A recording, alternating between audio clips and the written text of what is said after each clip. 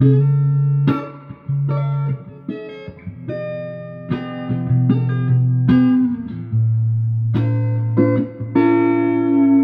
is The Mediated Mind, a series of podcasted conversations recorded in relation to the 2021 Noorderlicht for the festival.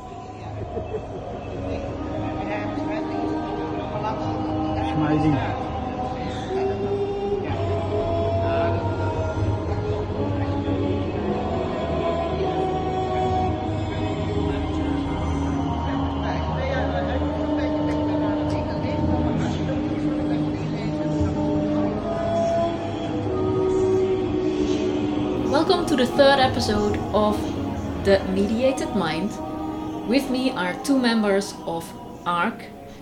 I'm not completely sure how to introduce it, but that's maybe a point of departure. Could you please introduce yourself and the collective? Yeah, I think maybe before ourselves, one of the descriptions of ARC on the website that I really like is it's a stretchy spandex of people, sort of. And yeah, exactly. So, depending on the project and what is being done, the collective grows and expands and kind of breathes sort of with it. Yeah. An entity that designs. Definitely, yeah. Okay, and let's go with that. And now, hear who you are. I'm Senka Milutinovic. I started with ARC kind of as an intern and everything, and now I'm just kind of continuing to work with it. I study graphic design at Willem de Koning Academy. Now I'm going to be in my graduating year, soon to be. So that's kind of it. I'm a artist, designer, researcher, and that's pretty much it. I'm Valentin Vogelmann. I studied logic in my master's, which is a combination of philosophy, mathematics, linguistics, and computer science. Where can one study logic? At the University of Amsterdam. Ah, wow. But it's actually kind of the only place, that's why I went there. I focused on cognitive science and machine learning, and that's why I'm here in this project. This is the first time working with ARC, but hopefully not the last. No, definitely not the last. So I'm responsible for, together with Aaron Lyon, who kind of studied the same thing as me, responsible for programming the AIs, designing the algorithms, the software technical stuff, let's call it. And a bit of hardware here and there, no? A bit of Yeah, and hardware. Hardware? Yeah, so they're doing software and a bit of hardware. Uh-huh. I don't do that really, but Aaron is doing it. Aaron is doing all the hardware, yes.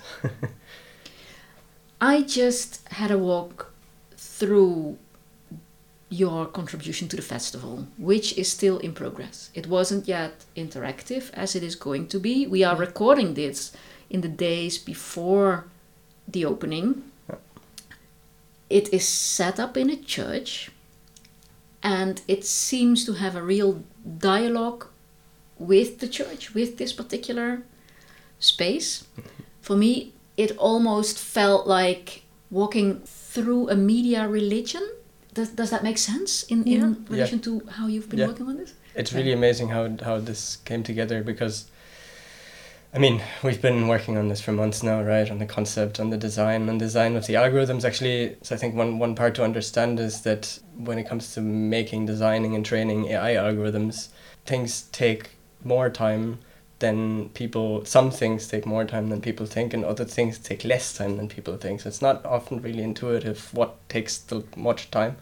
That's basically also why when we arrived here, we didn't have anything to show.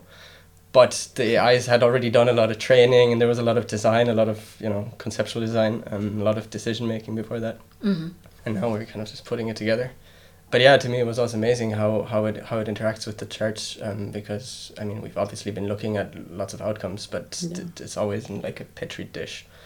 So it's really hard to tell also how is this gonna interact with the church. But and in the design process though, we did conceptually consider the church as a factor, right? We considered how people are going to walk through it based on its architecture. We did take into consideration the kind of music that has been produce in relation to religion and church spaces in general. So like, let's say one of the things that we've researched was cori spezzati, which is a split choir, and it's a choir that kind of came about and was made precisely because of the architectural space of a specific church. So it required choirs to be very far apart, and that was a very specific sound delay that needed to be taken into account. So the choirs would perform in a way that they work with the architecture rather than against it, and trying to get the same kind of outcome as you would in like a white cube exhibition space. So that's also one of the things that we were considering when we were designing the whole piece in relation to the space that it's in, rather than opposed to it. Yeah. Which sounds like a very particular type of designing. No, maybe not what people necessarily have in mind. I would say. With the word. Yeah. Okay. Yeah. I've been promised that we will get the music that has been composed for your installation. Yeah. I propose that here we are going to insert a bit of the music. and also because it's an important part of how it communicates, I've been told. Definitely. So that way the podcast audience will have a bit of an experience-based idea of what we're talking about. Yeah. Bring me my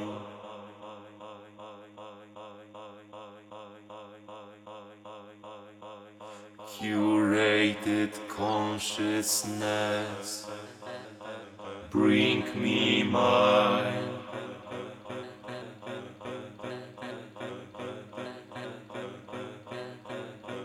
filter bubble. Bring me my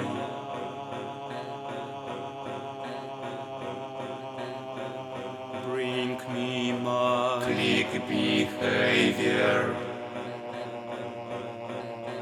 All clouds unfold. Curated consciousness. Bring me my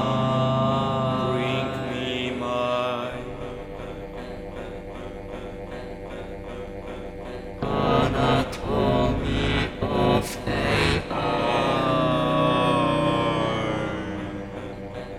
filter bubble.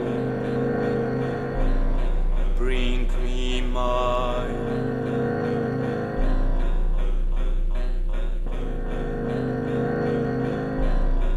click behavior. All clouds unfold. Bring me my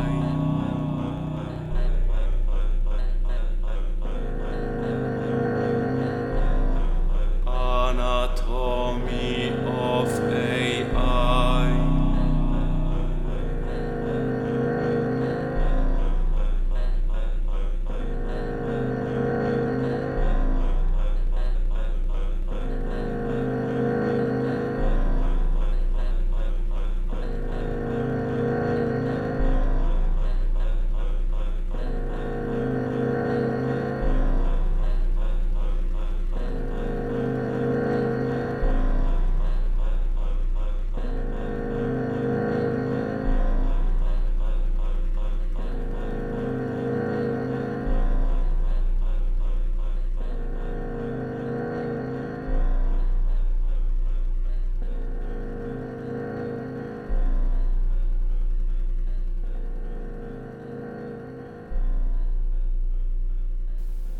So what did we just hear? We heard part of the music snippets that are being reassembled and rearranged by AI in the interactive piece in the church. Music snippets. Yeah, I would say music snippets.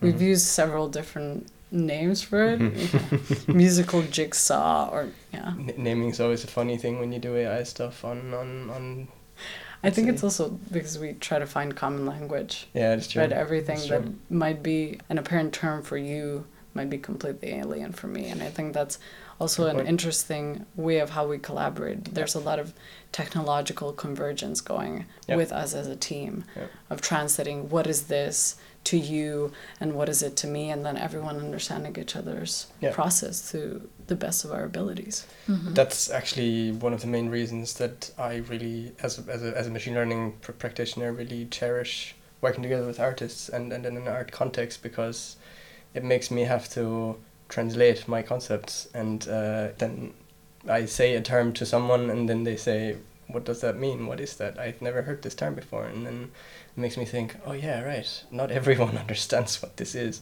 Yeah. And so then it just gives you the chance to reevaluate the concepts that you're dealing with and to just try to put them on a very firm conceptual ground. Because that's what a machine learning practitioner does. Any computer scientist does is formalize the world around them, right? Put the world around them into language that a computer can understand and deal with. Which is based on zeros and ones? Eventually, yes. Yeah, I mean, I'm a complete dummy, so I'm trying to reduce this to to something I do know. I've also never seen those ones and zeros that run to the computer, so... I think it's mostly how it's presented in movies for the thrill of it. Yeah. Yeah, I mean, it's far behind us, obviously, that bit was accessible, or even important to interact with, right? So I think it is indeed the case that you can, for instance, at the University of Amsterdam, you can also study AI as a program, and these people are by no means computer scientists. I mean, some people might be offended by what I just said, but not in the traditional sense, not in the sense that you might think about when you watch the movie Matrix or something. But they really, they work with data, so they look at tables, they think about what could correlate with what in the real world, and then try to come up with ways of presenting that to the computer. So it's really far removed from machine code, from machine language. But presenting that to the computer. Yeah. So they present something to the computer that the computer then presents to... The computer then reshifts. That's actually a big branch of AI at this point, where they're doing experiments with geometrical... I'm getting off topic. So the computer takes in all the data, right, and it learns. That's basically what it does. It learns to interpret. It finds an interpretation that has a certain purpose. And so we have to define that. Okay, let's go back a bit to square one, because we haven't yet mentioned the title of your work, which That's true. Think is quite important. Yes. No? And also it has a history that predates any involvement with Noorderlicht Festival. So maybe we should go to that. So life as we know it now. Yeah. Right? Abbreviated as Lucky Now. It started a bit more than a year ago, I believe. And it was first a commissioned film for the Netherlands Film Festival. And it kind of tackled what is our new now, sort of, with the amount of screen time we're having, with the online existences that we're experiencing. How are we interacting with these algorithms, and how are they shaping our consciousness, and how much are they curating how we think and all these things. So that was kind of the start of it.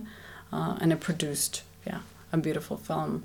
And then from there, a bit after, started the collaboration with the festival. Into an mediated extension. by Pauline Drescher, who is the curator here of the festival, but was also involved in the film festival. Yes, right? Precisely. Because she, it seemed to me, shared a dream of ARC, of Roosje Klap, who is the designer. The studio's founder. Yeah, the studio's founder. Yeah. In expanding the film. Yes, exactly. Expanding the film to a form that maybe is more appropriate for its content? Definitely. Yeah. Because it just, as it was in the beginning, it was a beautiful film. But then linear, now, going from A to Z. Exactly. And now it is, it has so much more. So it's interaction, and became a audio-visual kind of instrument in and of itself, because what was previously just a spectator, so a person viewing the film is now a participant in how the piece is being created. And they walk through the audio and the visuals, and they contribute to it. Because by that they also produce the audio. Yeah. Or at least what is present at that particular moment in time. Yeah. And I think what's kind of important to mention in that as well as this whole notion, when you're watching a film, you're technically kind of consuming. But the piece itself is kind of the opposite. It's not about creating new art, sort of, but it's kind of anti-capitalist, as in it uses everything that is already there to curate kind of new outcomes and new perceptions. How is that anti-capitalist? Because it doesn't produce more new artwork, from scratch, let's say, or from an idea. Mm-hmm. Yeah. It tries to produce insights by it curates pre-existing. Yeah, exactly. So it curates pre-existing material. Yeah, visually. Mm-hmm. Yeah. So I'm does processing that make as sense? we are here. Senka and Valentin see my eyes roll at this moment in time. Yeah. But which I think has a very beautiful analogy to how AI actually works, right? What intelligence is and what it does, right? It doesn't actually. It doesn't per se create anything new. It just takes what's already there, and then creates a perspective from it, right? And what is a perspective? That's just a new arrangement, a curation of experiences, of events. So that is also this machine learning. So the machine is not doesn't produce, but it learns and through that transforms. Yes. Yeah. Uh-huh. Exactly. Yes. And curates and chooses and makes decisions. And, Exactly. Yeah. Even though the curating, I would say, at least in how I interpret curating, there's a qualitative aspect to it, a highly subjective qualitative aspect to it, that I don't know if that is part of how the machine works and learns. To a degree, yes, because in the process of designing everything, we did input search phrases, as we call them, from an imaginary users, and they're kind of quite poetic in of themselves. They mimic to a degree how a user would search online, so not in full sentences and not with the dose of coherence, but rather with all of the connectors to and all of these things removed. So it's more kind of condensed poetic terms of what relates to our new normal. So some of it might be events, some of it might be subjects, some of it might be phenomena of sorts.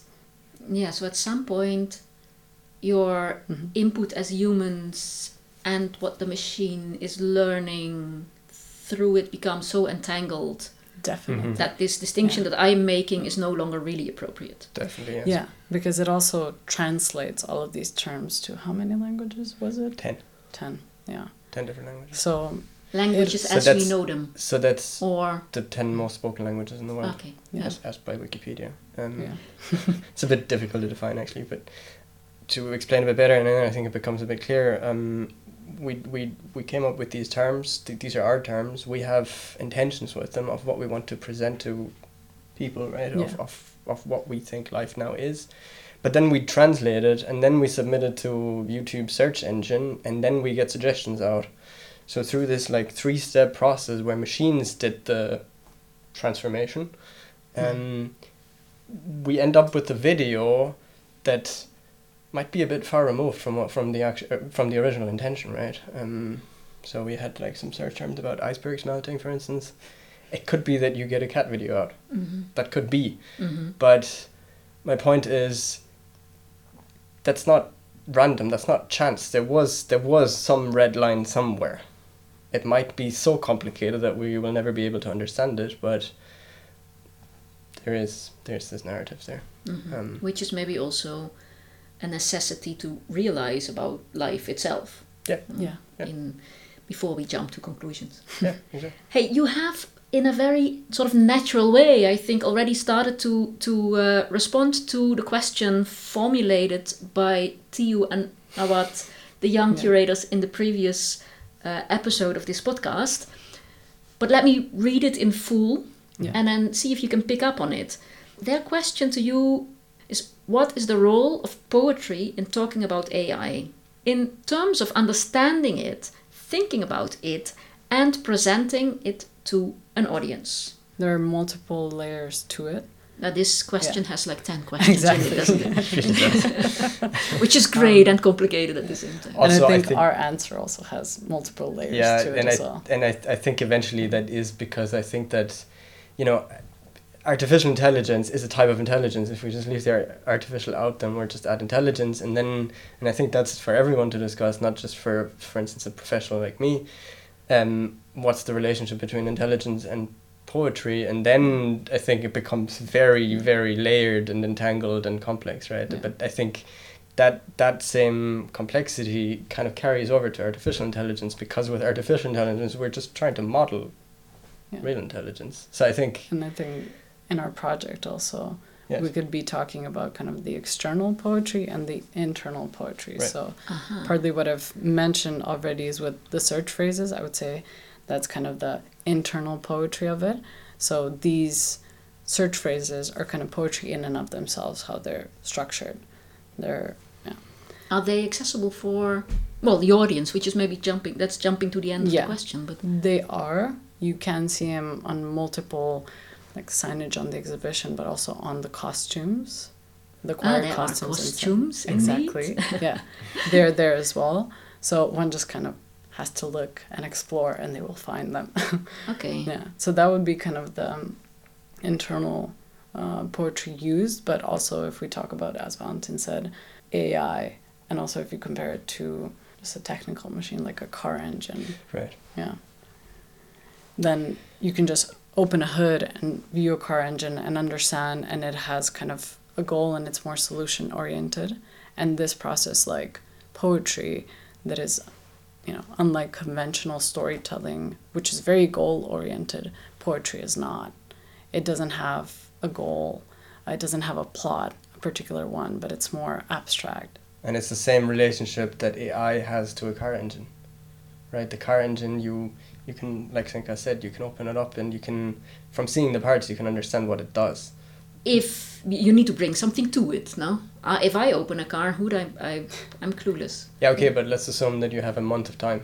An And instruction you manual. just study the car engine for a month. Okay, so I'm the learning machine. If you were to do the same thing to the AI, and even if you had a month, I'm fairly sure you still wouldn't be able to fully understand what it does. The thing is, you have to study the AI because it's an intelligence. You have to study it behaviorally. So the only way to understand it is if you poke it a little bit and then see how it responds, just like with a human, right? Well, that's interesting. I don't know if I've ever thought about intelligence as in relation to behavior. Well, I mean, cognitive scientists, psychologists, and neuroscientists haven't figured out human intelligence yet. When we study human intelligence, we're doing the same thing. Yeah. We're not doing the car engine thing. We're not, neuroscientists are to some degree, of course, but No, we're not opening and up since the hood. intelligence is not something that is defined in a way that is conclusive and satisfactory, Yes, exactly. you go in through, for instance, behavior Yes, to get exactly. to Yes. intelligence. To just try and get to input-output pairs, right? So you give it something and then you see how it reacts. That's most current definitions of intelligence actually work by just doing that. The famous Turing test, I'm not going to explain it here, but Famous. the Turing test, that is a purely behavioral test. You don't get to open up the car hood. Yeah. You have to see if this thing that you have in front of you is a true intelligence by probing it, by invoking reactions from it. And so, going back to the connection with poetry, we then can then poetry actually becomes a really, really nice and actually quite concise tool to talk about AI. Because we can't talk about it in the same way that we can talk about a car engine. The sum of its parts doesn't describe the whole thing, and it can't. Otherwise it wouldn't be true intelligence, almost by definition. That's when we resort to poetry, and I think we as humans, we do that everywhere. We use poetry to describe love, because we don't really understand what love is and what it does to us. It's not like love has a car hood that you can open. Yeah. And then so, yeah, it brings it back to this external poetry part. It's also how we describe this project, all the texts about it that are in catalogs or in the, intro to the project or throughout the text that is kind of the non-linear narration of the project. All of that is also done purposefully to avoid this technical, cold terminology that is often used with AI and that alienates quite a big portion of people who could be interested in it otherwise. Those are kind of our thoughts on it. I hope that answers their question. Yesterday, when I spoke to Theo and Rawat, we ended, based on actually the formulation of their question, with an insight for me as poetry having certain affordances in how we deal with the world. And actually you didn't mention it like that, or not explicitly, but you implied that poetry, for me, is a way to deal with the hyper objects, with the wicked problems of the world, the things that are too big. Definitely. No? Yeah. That's actually not the computer scientist in me saying that. That's the philosopher and the linguist, because there are certain linguistic theories that basically say everything's metaphor, so that the boundary between poetry and non-poetry, if you reduce poetry to metaphor, which might be a bit insulting to some poets, I would agree. if you think of metaphor as one of the main devices in poetry, let's maybe put it this way, then according to these kinds of theories, for instance, there is no sharp boundary between poetry and not poetry. And so I think, we use language to explain the world. And so I do think that brings in kind of a slippery slope in where metaphor and signification, giving meaning, generating meaning through languages, overlap or no longer overlap. Yeah, fair. That's another... That's a big debate, indeed. Yeah. Big kind of worms. And I would like to also get back to this being part of a photo festival. A photo festival that says it departs from photography, but has a long history with the medium. Could you say something about the role of photographs or photography, or I don't know how you would which word you would like to prefer, but within the installation and how it contributes to a photo festival? Yeah, I would say in a highly interesting way, because of course, yeah, the diplomatic way to start a sentence. But yeah, because it scrapes all of these videos, moving images essentially, from the online, and it does so based on a sense of urgency related to the state of the world that we're living in.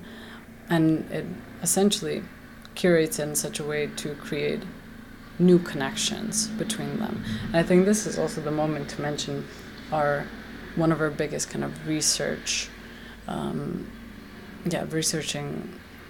moments is like A.B. Warburg's library, and how he organized it was based on this neighboring system that is very similar to how AI works, and not so. The library itself didn't have an A to Z structure as the one that we are sitting in right now, perhaps. And also, where just an airplane flew over and I saw our sound engineer looking like a disaster happened. But so just for the audience, it was just an airplane flying over, and we're not in a soundproof studio. We're in a library. Yeah, true. Yeah. A library with a A to Z structure of books. And it's also not arranged based on genre, so comedy or romance or whatnot, but more so in a more kind of intuitive matter of what connects which book or content that was in it. So these kind of thematic, quote-unquote, loose-used neighbors. Where these could also be very personal, right? Exactly. Because intuitive. Yeah. So I think A to Z is just also an ordering that we all agreed on, right? Yeah. Could have been something else, but we all agreed on it. So that's why we do it like that, because when you go to a library, you can assume where you can find things, right? But I think Abby Warburg's library was also meant to to be a very personal one, right? Yeah. And yeah, in a way to think about how we structure these kinds of systems. Yeah, and what kind of new knowledge can come by structuring it differently. So in this You have not way. yet used the word photograph. Yeah. You have We're getting used there. the word Yeah. video. It's a long story. image. Yeah. And I know in Abby Warburg's library collection there are photographs. Yeah. Photographs also of all sorts of other images. Yeah. Yeah. But in a But- sense, yeah, to bring it back, it uses videos that are, in a sense, also some of them very popular. And these moving images are also then transformed with a filter that is put over it based on the amount of views that it has. So how kind of popular is it? How much is it ingrained in public consciousness? And then kind of gives a platform to those videos that are less observed. So it doesn't just platform the images that we are constantly bombarded in the digital space anyway, or in news outlets, in any place that we are witnessing kind of what's happening around us, but does kind of the opposite and brings light to kind of the more obscure what's happening around us as well. Does that kind of answer your question? You still didn't get to Yeah, photographs. photographs. You're sort of is this Well- implying that video equals photograph? I mean, a sequence of moving images, I would say a sequence of photographs. Mm-hmm. Yeah, and If you also ask me. and Yeah. maybe in the sense And some of them are just one image. Sometimes the machine, right, cuts it to a something- single frame. That's something and then that I it's- would have mentioned. Yeah. Is that these are like maybe in the same way that a photograph is, taking out of the context just a slice of the world, life maybe, and I think these short video snippets, because most of them I think they're on average like 70 frames long, which is nothing, which is 3, 4, 5 seconds. In that same way, you get to see something, but you don't know the context of it, and it's too short. I mean, okay, in a photo maybe it's the spatial, right, the spatial dimension where you're missing context, where you have to come up with your own interpretation of what's going on in the image. It's the fragmenting through the frame Exactly. and Yeah. through the slice of time. Exactly. Both is also happening in video or in film. Yeah. Yeah, true. But so I think in the case of her snippets, maybe the time dimension is the one that takes the context away, let's say, because it's too short. There's too little action, interpretable action happening to really understand what this is a part of. Mm-hmm. And then I think in the same way as with the photograph, they happen at different scales that we don't influence. So when we're looking at this, I really do get the sense that it's really half between the videos. Some you understand, some you get what's going Yeah, on. I just and bumped some, into Barack Obama, for instance, Yeah, exactly. while walking through, Yeah, which exactly. is not necessarily an underrepresented person, or not that present in our Yeah. mediated world. Yeah. Mm-hmm. And then some of them where you might understand what's going on. So I just saw one with a bunch of people standing behind a table, and some of them are looking on the floor, and you're kind of wondering what's going on in the scene. You understand. You could describe it back to someone who didn't see it, but you couldn't tell what the context was. And then some are just random imagery that maybe you don't even understand what's in the picture. Mm-hmm. I mean, maybe those same, not a photographer myself, so I'm just guessing here, but maybe those same sort of levels of understanding something that was taken out of context also apply to a photograph. I think it also just relates to the fact that this is a piece that kind of interprets the new normal through time. So it wouldn't be the same without the element of time if it was just still images. Yeah, Not and it moving all the time. intervenes in maybe the normality of this happening all the time, where it is not an issue, where it is sort of normalized. Yeah. because you put a filter over it, because there's the music, because there's all these Elements. all these choices that you made in developing the work. Yeah. Or I can imagine that is the case. Yeah. Yeah. Maybe one last final aspect is the AI doesn't actually really have a concept of time. So it doesn't see the videos as videos, but they're sort of, well, there's 700 dimensional objects. So that's actually a little fun fact. This Abby Warburg's library, in the case of the AI, has 768 dimensions, which is a shame that we can't see those. But every object in there is just a point. So in the way that the AI interprets structures and deals with these videos, they don't have a temporal dimension. Yes, we're playing them, we're perceiving them in time. Yeah, I mean, this is where the audience comes in, no? Because Yes, for the audience exactly. it does. Exactly. But so on its own, if there wasn't an observer who lives in time, this piece doesn't have a temporal dimension. Neither does a photograph. Maybe this is a bit far-fetched. Or a very hyper-temporalized. Or because that, it's- yes, right. But we're now getting to the audience, Yeah. maybe a bit more explicitly. Yeah. Who is the audience imagined? I mean, I think we kind of imagine, when we were thinking about the project, we imagine an audience that doesn't know anything about this, you know? This being life as we know it. Not necessarily, no, more like the technical part of it, Mm-hmm. you know, and how this functions. So there was also a strong emphasis on this being, you know, a sensation, you know, an audiovisual experience rather than something that is, you know, kind of does the same kind of black boxing mechanism and kind of really, really not transparent at all to them. So this is more of kind of experiencing through it to then get a curiosity about it and, you know, maybe the research put into it and how these mechanisms work. But also, so the audience, I think the big point of why they're interacting with the piece is to also be aware that they're an active participant in all this, and not just in this piece, but on their own computers and all of this. They're attributing to these You machines can't being learned. help Yeah, being a contributor to it. exactly.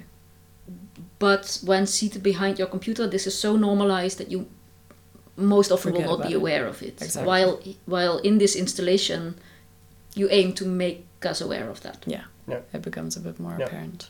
I think to like try and open up the audience, the visitor. I think that the audience is also, you know, just entities with a lot of different perspectives, and hopefully everyone brings their own perspective, because we have a video stream that is curated but that is all just taken out of context. I hope that a lot of different people will interpret the imagery that they're seeing very differently. I mean, maybe this is completely trivial to say about an exhibition. Maybe this is just true for any exhibition. But I think here the perspective is really, to us, that was a really important factor. That's also, by the way, why we translated all of the search terms into all of these different languages, because we also wanted, you know, that was one of our main, like for us, that was really important to try and get a perspective on life as we know it from as many different perspectives. That is rather inclusive. Yes. Exactly. So that includes Chinese, it includes Arabic? Yeah. Yes. Yeah. I think most of them people would usually guess. The only maybe one of them few surprising factors is that we have Urdu, Bengali and Hindi, so 3 languages from the Indian subcontinent. I think you can all guess why. Yeah. And then that was actually a bit of a problem. One thing that we struggled a bit with was that French, Portuguese, but even Russian to some extent, and of course English are in there because of their colonial status. And so that might do something to how people use it, right? So if someone in Brazil uses Portuguese, they might be doing so with a slightly different cultural background, maybe not even slightly different, different intentions. Just their setting is different from someone in Portugal. So yeah, these are highly distributed languages. That's what I'm trying to get at. People with very different cultures use them. Yeah. So we avoid just the Western perspective and a Eurocentric perspective of what is life now. Folks sing the tales of Mother Nature, but she's nowhere to see. They call on her to bless their killings and their norms, descending on us from the peaks where leaves coming. Reality caught up with us in the middle of our recording in the form of a full hard drive. That means that we are now catapulting forward from the previous conversation 3 days. In those 3 days, the installation by our collective was fully built up. The festival just opened. I had a chance to experience Loki now, to activate it, and to hear the first installment of the music that you just heard performed here for us for the microphone by Alexandra Bai, composed by Theoniki. Thank you so much. I heard it in the installation, and my first impression of it being so cerebral, so religious, was enforced, I have to say. But now I'm back here again with Valentin and Senka, who agreed to finishing this off properly with me. So thank you so much for that, and for helping me out just now. Where we were cut off was in this complication of trying to be inclusive, trying to do justice to the plurality of the world, and that it's not really possible. Yeah, could you maybe pick up a bit on that? I think where we continued last time was expanding that from the language to like a reality example of speaking to a Chinese friend who had quite a strong comment on it. Right. That we were trying to use YouTube to get to Chinese perspectives, right? Because we were scraping YouTube also from Chinese search terms. And then, yeah, I mean, I think a lot of us know this, but maybe we're not that aware of it, that people in China don't actually use YouTube that much because it's heavily censored. Or not at all, I'm not actually sure. Yeah, I mean, there you also maybe get the problem, or not a problem, but an interesting component is that people across the world also maybe use YouTube in very different ways. I think, now that we've also built the installation, all of us have been watching countless hours of video streams the last few days. I think we're also noticing that the different parts of the world also give you very different kind of video content. Not just in terms of what it shows, but also in terms of how it's shown, in terms of aesthetics as well. And those then make for a very messy video stream, actually. But I guess that's part of the point. Yeah. And also the fact that, I don't know, we'll get a video from Indonesia reporting on Notre Dame being on fire. So this kind of intersection of what is the news that's being reported on and from where. Right. So I think that's a factor. The best example that I saw was someone who's probably, from his looks, East Asian, maybe Chinese native speaker from his accent, speaking in English with a Portuguese translation over it.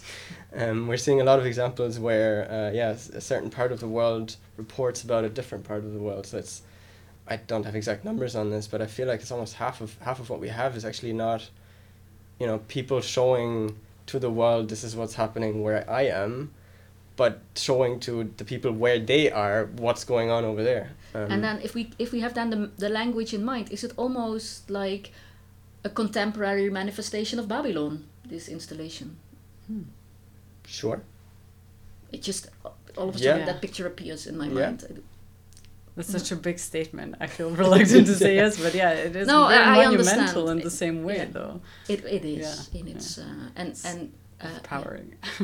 yeah. But maybe It as is. a meeting point, yeah, and like maybe in the sense that it is a physical meeting point, right? If I'm on YouTube, I'm kind of metaphorically, physically right next to some Hindi speakers video, but I'm not gonna find it because I can't search for it because I don't speak the language. So in that sense, like there is some locality, but Mhm. also very very far awayness, Yeah. which I think is also quite interesting. Yeah, and I did indeed notice something you already mentioned in the first part of the podcast, that there are all these clues in the installation, but you have to look for them or be open to them. So indeed, I would invite everyone who comes, who has a chance to come, to also engage with the text that is offered in different ways and on different, on screens, on banners, on floor mats. Definitely. I think this is quite important to get to all these layers that you Yes. have been speaking about, Yes. and really enrich the experience. Yeah. Yeah, especially because there's such a the screens and the video content, the sound are so overwhelming. So then, the more kind of graphic elements such as the carpets and the banners and the text written are kind of there to anchor everything and offer some kind of narrative and solace. And also the costumes that are in kinetic sculpture in the center next to the final station are supposed to kind of allude to this presence of humans that, I mean, you don't see in the, beyond the screens, but it's sort of alluded by the fabric and the words. And Yeah, for me, so my normality, my environment in terms of background is Catholic. Every week on Sundays to church. So for me, the costumes also very much resonate with what is worn in church, what is worn by the priest, what is worn by the nuns, but colorful and more colorful and with the text. But the shapes and maybe also the hanging does for me that.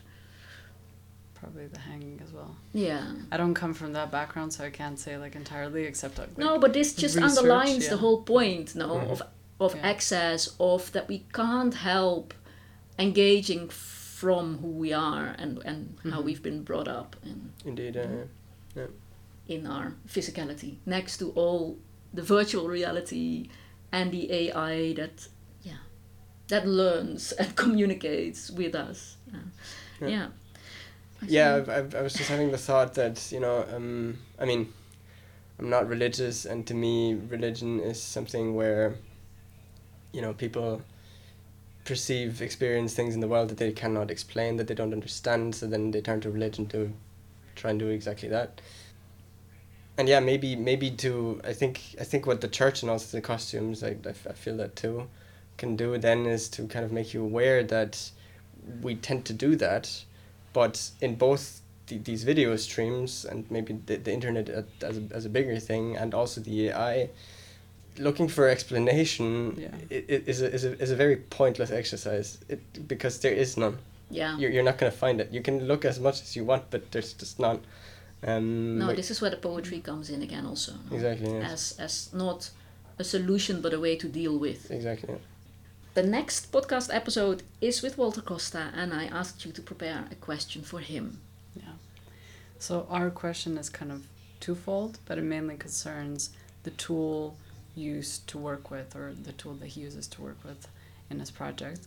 And we were wondering kind of what would be the outcome if he would start to work with AI. And that's both in the sense of finding and tracking down in this myriad of Facebook groups all of these, transactions of the ancient objects. Yeah, I forgot to say that, but yeah, so Walter's project is about ancient objects and their trafficking, yeah. Yes, exactly. On social media. Yeah. Especially because it becomes a closed circuit, right? Then it's less visible to the public who is not a part of the group.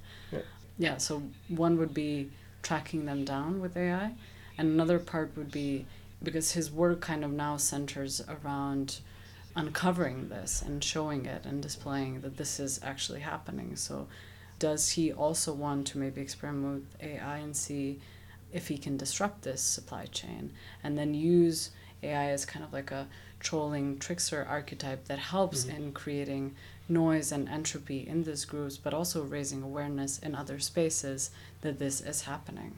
And you feel AI would offer the best opportunities for that? Quite a lot of opportunities, yeah.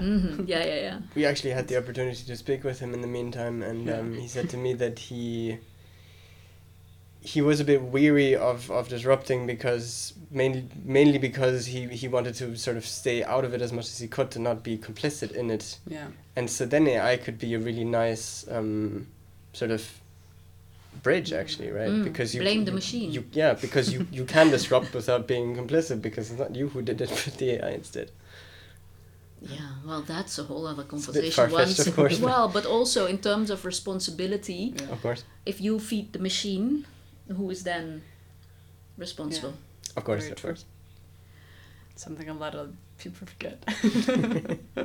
Yeah, I don't know. I'm so rooted in reality, I guess, and in my own work. I'm also going to have a conversation with the church in my contribution to Noorderlicht as an artist, which is also going to be there at some point in Friesland later on.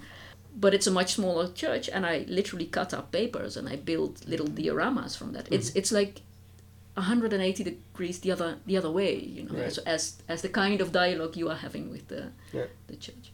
I really have enjoyed this encounter, both with Certainly. you and with the work, the installation, and I hope many people will see it. Oh, last thing we should mention is that the starting point with the music and the choir and that kind of engagement with the space, it is going to happen, right? Yeah. Mm-hmm. It is. Yeah, I think when we started this, at that time it wasn't yet interactive, but now it is. So. No, but also not just the interactive. The choir, you the mean? choir Oh, is yes. coming. Yes. That was that was not fully confirmed, I think, the previous time we spoke, and now it is. Mm-hmm. True. So we can announce for all the folks in Groningen, please come to the museum night, the Museumnacht, September 11th. And then you get to experience Lauki now with the choir dimension. Yeah. Not trying to take away any attention from the choir, but from working late nights in the church, we can also say that seeing this at night gives it a whole other experience as well. So Definitely. So even if you come during the museum night, not at the moment that the choir is there, it's still Very a very, mesmerizing. very, or very even valuable better, experience. night and choir. Yeah. I hope this is So. taken notice of and people will make use of the opportunity. Should be worth it. Thank you and enjoy the rest of your presence here in Groningen. Thank you Thank very you much. so much.